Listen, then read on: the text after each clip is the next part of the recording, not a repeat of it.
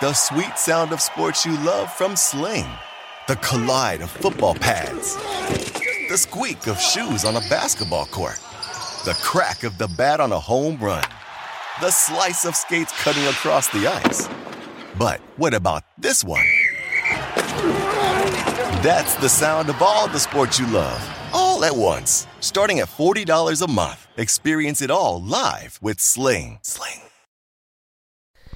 Hello, everyone, and welcome to the Roto Experts Fantasy Football Podcast. My name is Davis Maddock. You can find me on Twitter at Davis Maddock.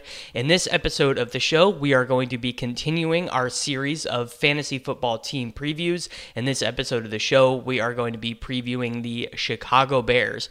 But before we get into the preview, of course, I need to remind you to subscribe to RotoExperts.com, the best value in the fantasy football industry. We have detailed projections, rankings, customizable cheat sheets, premium content, and everything that you need in order to win your fantasy football league. You can get 10% off of our NFL 365 package using the promo code MATTEK, M-A-T-T-E-K, or you can use the NFL 365 package in conjunction with DailyRoto.com to get a discount on our All-Pro bundle, where you get a discount on both the Daily Roto NFL product and the NFL 365 product. So you would get the best projections and rankings in the industry for both seasonal and daily fantasy football. It really does not get much better than that. So now let's go ahead and get into the Chicago Bears. Starting at the quarterback position, we have Mitch Trubisky, who in our projections comes in right about quarterback 11, in between some other stalwarts at the position.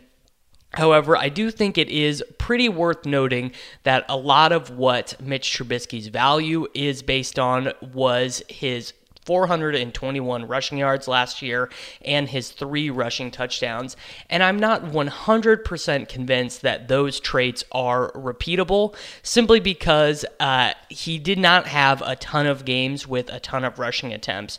So basically in the latter half of the year, after week 9, he did not have any games with more than 3 rushing attempts, and he had single digit or under 20 rushing yards, and a lot of those games did score a rushing touchdown in week 9, but it was sort of like a 1-yard plunge. However, what produced some of his great games were the games against New England, 81 rushing yards and a touchdown. His game against Tampa Bay, 53 rushing yards. His game against New York, 51 rushing yards. So without those rushing yards, he becomes like a mid-tier quarterback too. Like, I don't think that there was there's not a ton that would make Mitch Trubisky any different than Andy Dalton if he did not have those rushing yards. So I'm actually not really targeting Trubisky at all when it comes to like late round quarterbacks. I am, of course, stacking him a little bit with Taylor Gabriel, with Allen Robinson, and with Trey Burton.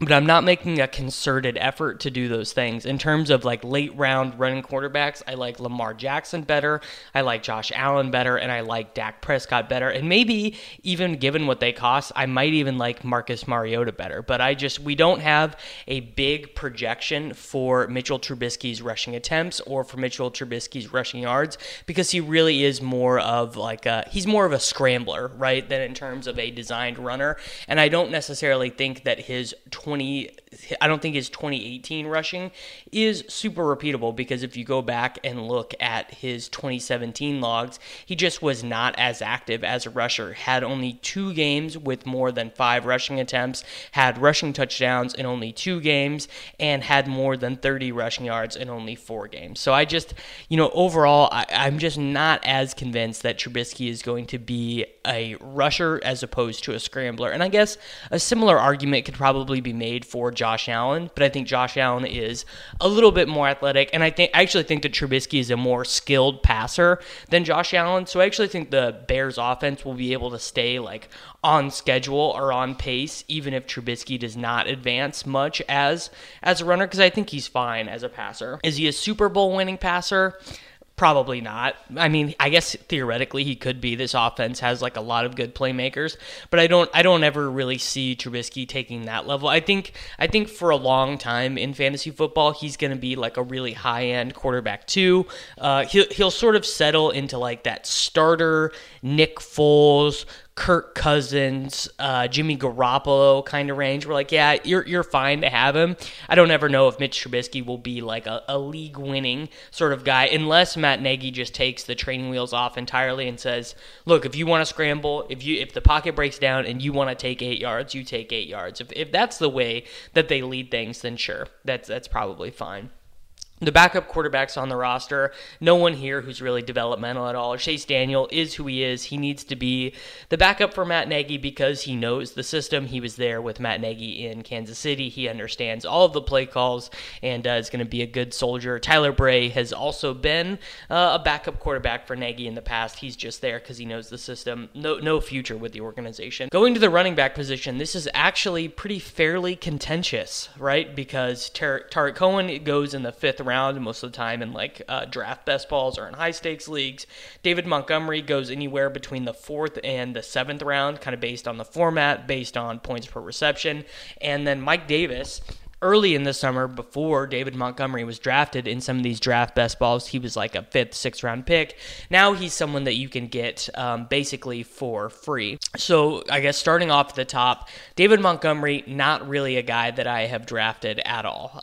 He was a pretty decent prospect, but he's not like great. He wasn't a first-round draft pick the way someone like Josh Jacobs was, and I don't think, and the team did trade up a little bit to get him, but I think I probably view Montgomery's value similar to how I value Darrell Henderson, but Darrell Henderson is in a slightly better offense and definitely has more pass catching upside and probably has more like big play upside. Like Darrell Henderson, I think would be better in like a 10 touches per game role, whereas I think if David Montgomery got 10 touches per game, that would be like Jordan Howard getting 10 touches per game, which is like fine, but not someone that you would want to take in the 5th round. I guess the big issue for Montgomery is I'm not sure where his pass catching upside would come from. Because if he's not catching passes, Jordan Howard, I think probably finished like running back 18 or something last year, but were you really excited about using Jordan Howard? He had 250 carries, 935 rushing yards, 9 rushing touchdowns, and 26 targets, 0 receiving touchdowns. If you got that, probably in like a best ball league, you would probably be cool with that, like in a draft format for the price you're paying right now. The issue is that I think they signed Mike Davis for a reason. They gave him some guaranteed money. He had 42 targets and 112 rushing attempts for Seattle last year. The carries I don't really expect to be repeatable. I think we would probably project him for significantly less carries for that. I'll actually look at that right now while I'm doing this. We have Mike Davis projected for, just like a pretty negligible amount of carries, but we do have him projected for a decent chunk of the receiving pie out of the backfield for Chicago, and I'm pretty certain that is right. I think that he's going to be on the field kind of in a split of the Jordan Howard role, and then Cohen, I think his rush attempts are going to go way down, right? Like 99 rushing attempts, 444 rushing yards.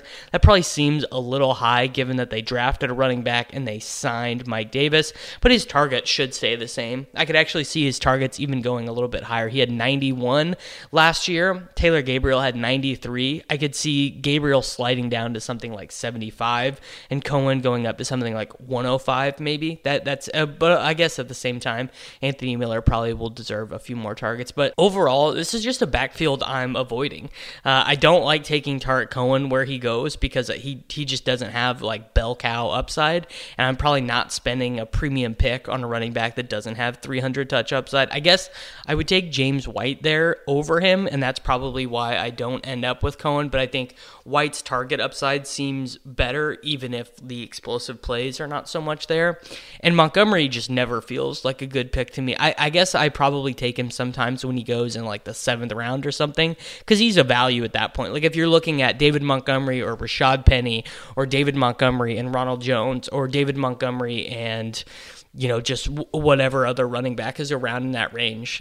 He's probably like, he's going to be on the field at least. The team didn't even have that many draft picks this year and spent one of them on a running back. So you're pretty sure he's going to be on the field.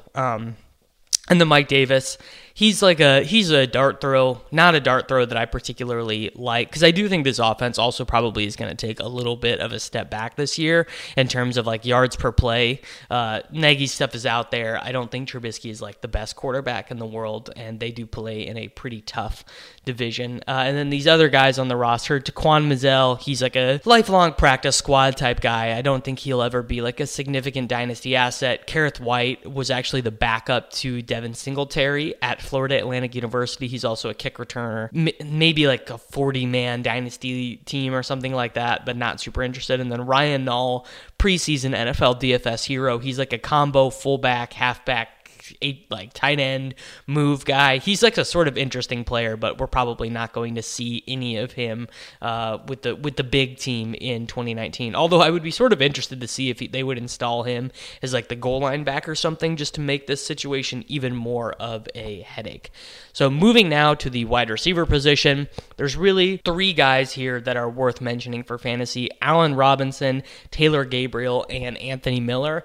Unlike the running back situation, I do actually sort of feel like all 3 of these guys are underpriced. Allen Robinson had 94 targets last year, but posted a pretty low catch rate of only 58%. So that's that's below his career norm. Well, I guess that's below the norm for what you would expect for a wide receiver 1 in like a good creative offense. I misspoke about that being different from his career norm, because he did play with Blake Bortles, so that definitely has some impact there.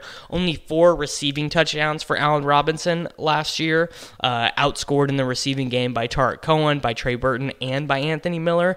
We would probably expect that to regress a little bit, especially because Miller saw only 2.2 receptions per game. Robinson almost doubled him up, 4.2 receptions per game, and did double him up in yards per game. So would pretty much expect Allen Robinson to be closer to something like 8 receiving touchdowns, and that would obviously swing his value a decent chunk. We have him projected for 102 targets and 6 receiving touchdowns. He's probably a fair value where he's going, not a guy that I get excited to draft. That's actually like the range where I start to think about drafting a quarterback, or if Hunter Henry's there, I'll take him in some of these draft best balls, just because I don't want to take Robinson on all my teams, and he's the last sort of desirable wide receiver, because like after him, then it goes like Jarvis Landry, Golden Tate, Marvin Jones, like a lot of guys who are fine values, but who probably are not going to win you your league.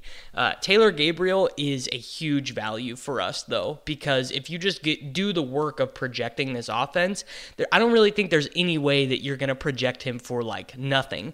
And we have him as a massive value in all of these best ball formats, in all of these leagues. And we don't even have him with that many targets. We actually scaled back his market share of targets like a huge chunk compared to what he was getting last year. We have him only for 68 targets, but just due to the nature of this offense and due to the role that Gabriel has in this offense, he's just a massive value, and he's a guy I take in the 18th round of a lot of these leagues. I try and get him in pretty much all of the deep formats, just because I do think he's going to have a role all year long, even if Anthony Miller plays more than him, and he's just worth having on pretty much all of your rosters. And then Anthony Miller, we have him and Gabriel projected for a really similar workload. We just have Miller for more touchdowns. He's probably a pretty good breakout candidate. He could easily double up his targets. I could see him having, like a sort of crazy 8 touchdown, 108 target, 980 yard season, just because he is kind of that sort of player. And I guess the good thing about the Bears offense is it is really concentric, right? Like it's really condensed. They had 3 players with over 90 targets, 4 players with over 70 targets, and only 5 players with 50 or more targets. And I think that'll be pretty similar to how it works in 2019. The only difference is going to be that they will have Cordarrelle Patterson, who probably is going to get a lot of those gadget plays that Taylor Gabriel was running because he's just better at them. But I don't think Marvin Hall, Emmanuel Hall, Javon Wims, Riley Ridley, these guys are not going to play. Like, Riley Ridley is just not good enough. He's not going to really play this year. Emmanuel Hall, I don't even know if he makes the team. If he did, he would be sort of interesting from like a dynasty perspective. But obviously, Riley Ridley is not long for this world. Is not going to get a ton of targets. And then the tight end situation, Trey Burton. At this point, what else can we say? He was really barely involved in the offense last year, but did score 6 touchdowns, and that made him pretty fantasy viable. I think he has an interesting role on a team that does not have a lot of obvious red zone out. Like, it's like Allen Robinson is a decent red zone receiver, but I don't think that they necessarily have to use him. Our projections are not very favorable on Burton because we are projecting kind of like small breakouts for Anthony Miller, and then a big thing that exists, I guess the biggest difference I see from their team year over year in the passing game is the reemergence of Adam Shaheen. He was active for only 6 games last year, but was actually probably going to be a pretty big part of their offense before he suffered a super serious injury before the start of the 2019 season. Kind of think that Shaheen is like the classic kind of move tight end that makes sense for this offense. If you know anything about Nagy, he loves the 2 tight end stuff. He loves pre-snap motion. Shaheen does sort of fit that, and it would actually allow Burton to play like more of a free role, and Shaheen could be the inline tight end, and they could run a lot of 22 personnel, 2 tight end, 2 wide receivers, which is definitely just like an enjoyable formation for creative offensive minds to run. Overall, I do think that we should probably not expect the crazy 5.4 yards per play. A lot of that stuff from the Bears. I think they're going to take a small step back because they definitely scored more points than they gained yards. They scored the 9th most points in the NFL, but gained only the 21st most yards. So some regression, I think, probably coming in from Chicago. I think the guys who are great targets here are the cheap guys. Taylor Gabriel is cheap. Anthony Miller, relatively cheap. Adam Shaheen, cheap and really in the dynasty format, and those are kind of the ways that I am treating the Chicago offense. Make sure to get more information and to check the projections and rankings referenced here, that you check out rotoexperts.com and our NFL 365 package. You can also use that NFL 365 package to get a discount on Daily Roto's projections, optimizers, and premium content, and we will see you back tomorrow for another series in our team preview.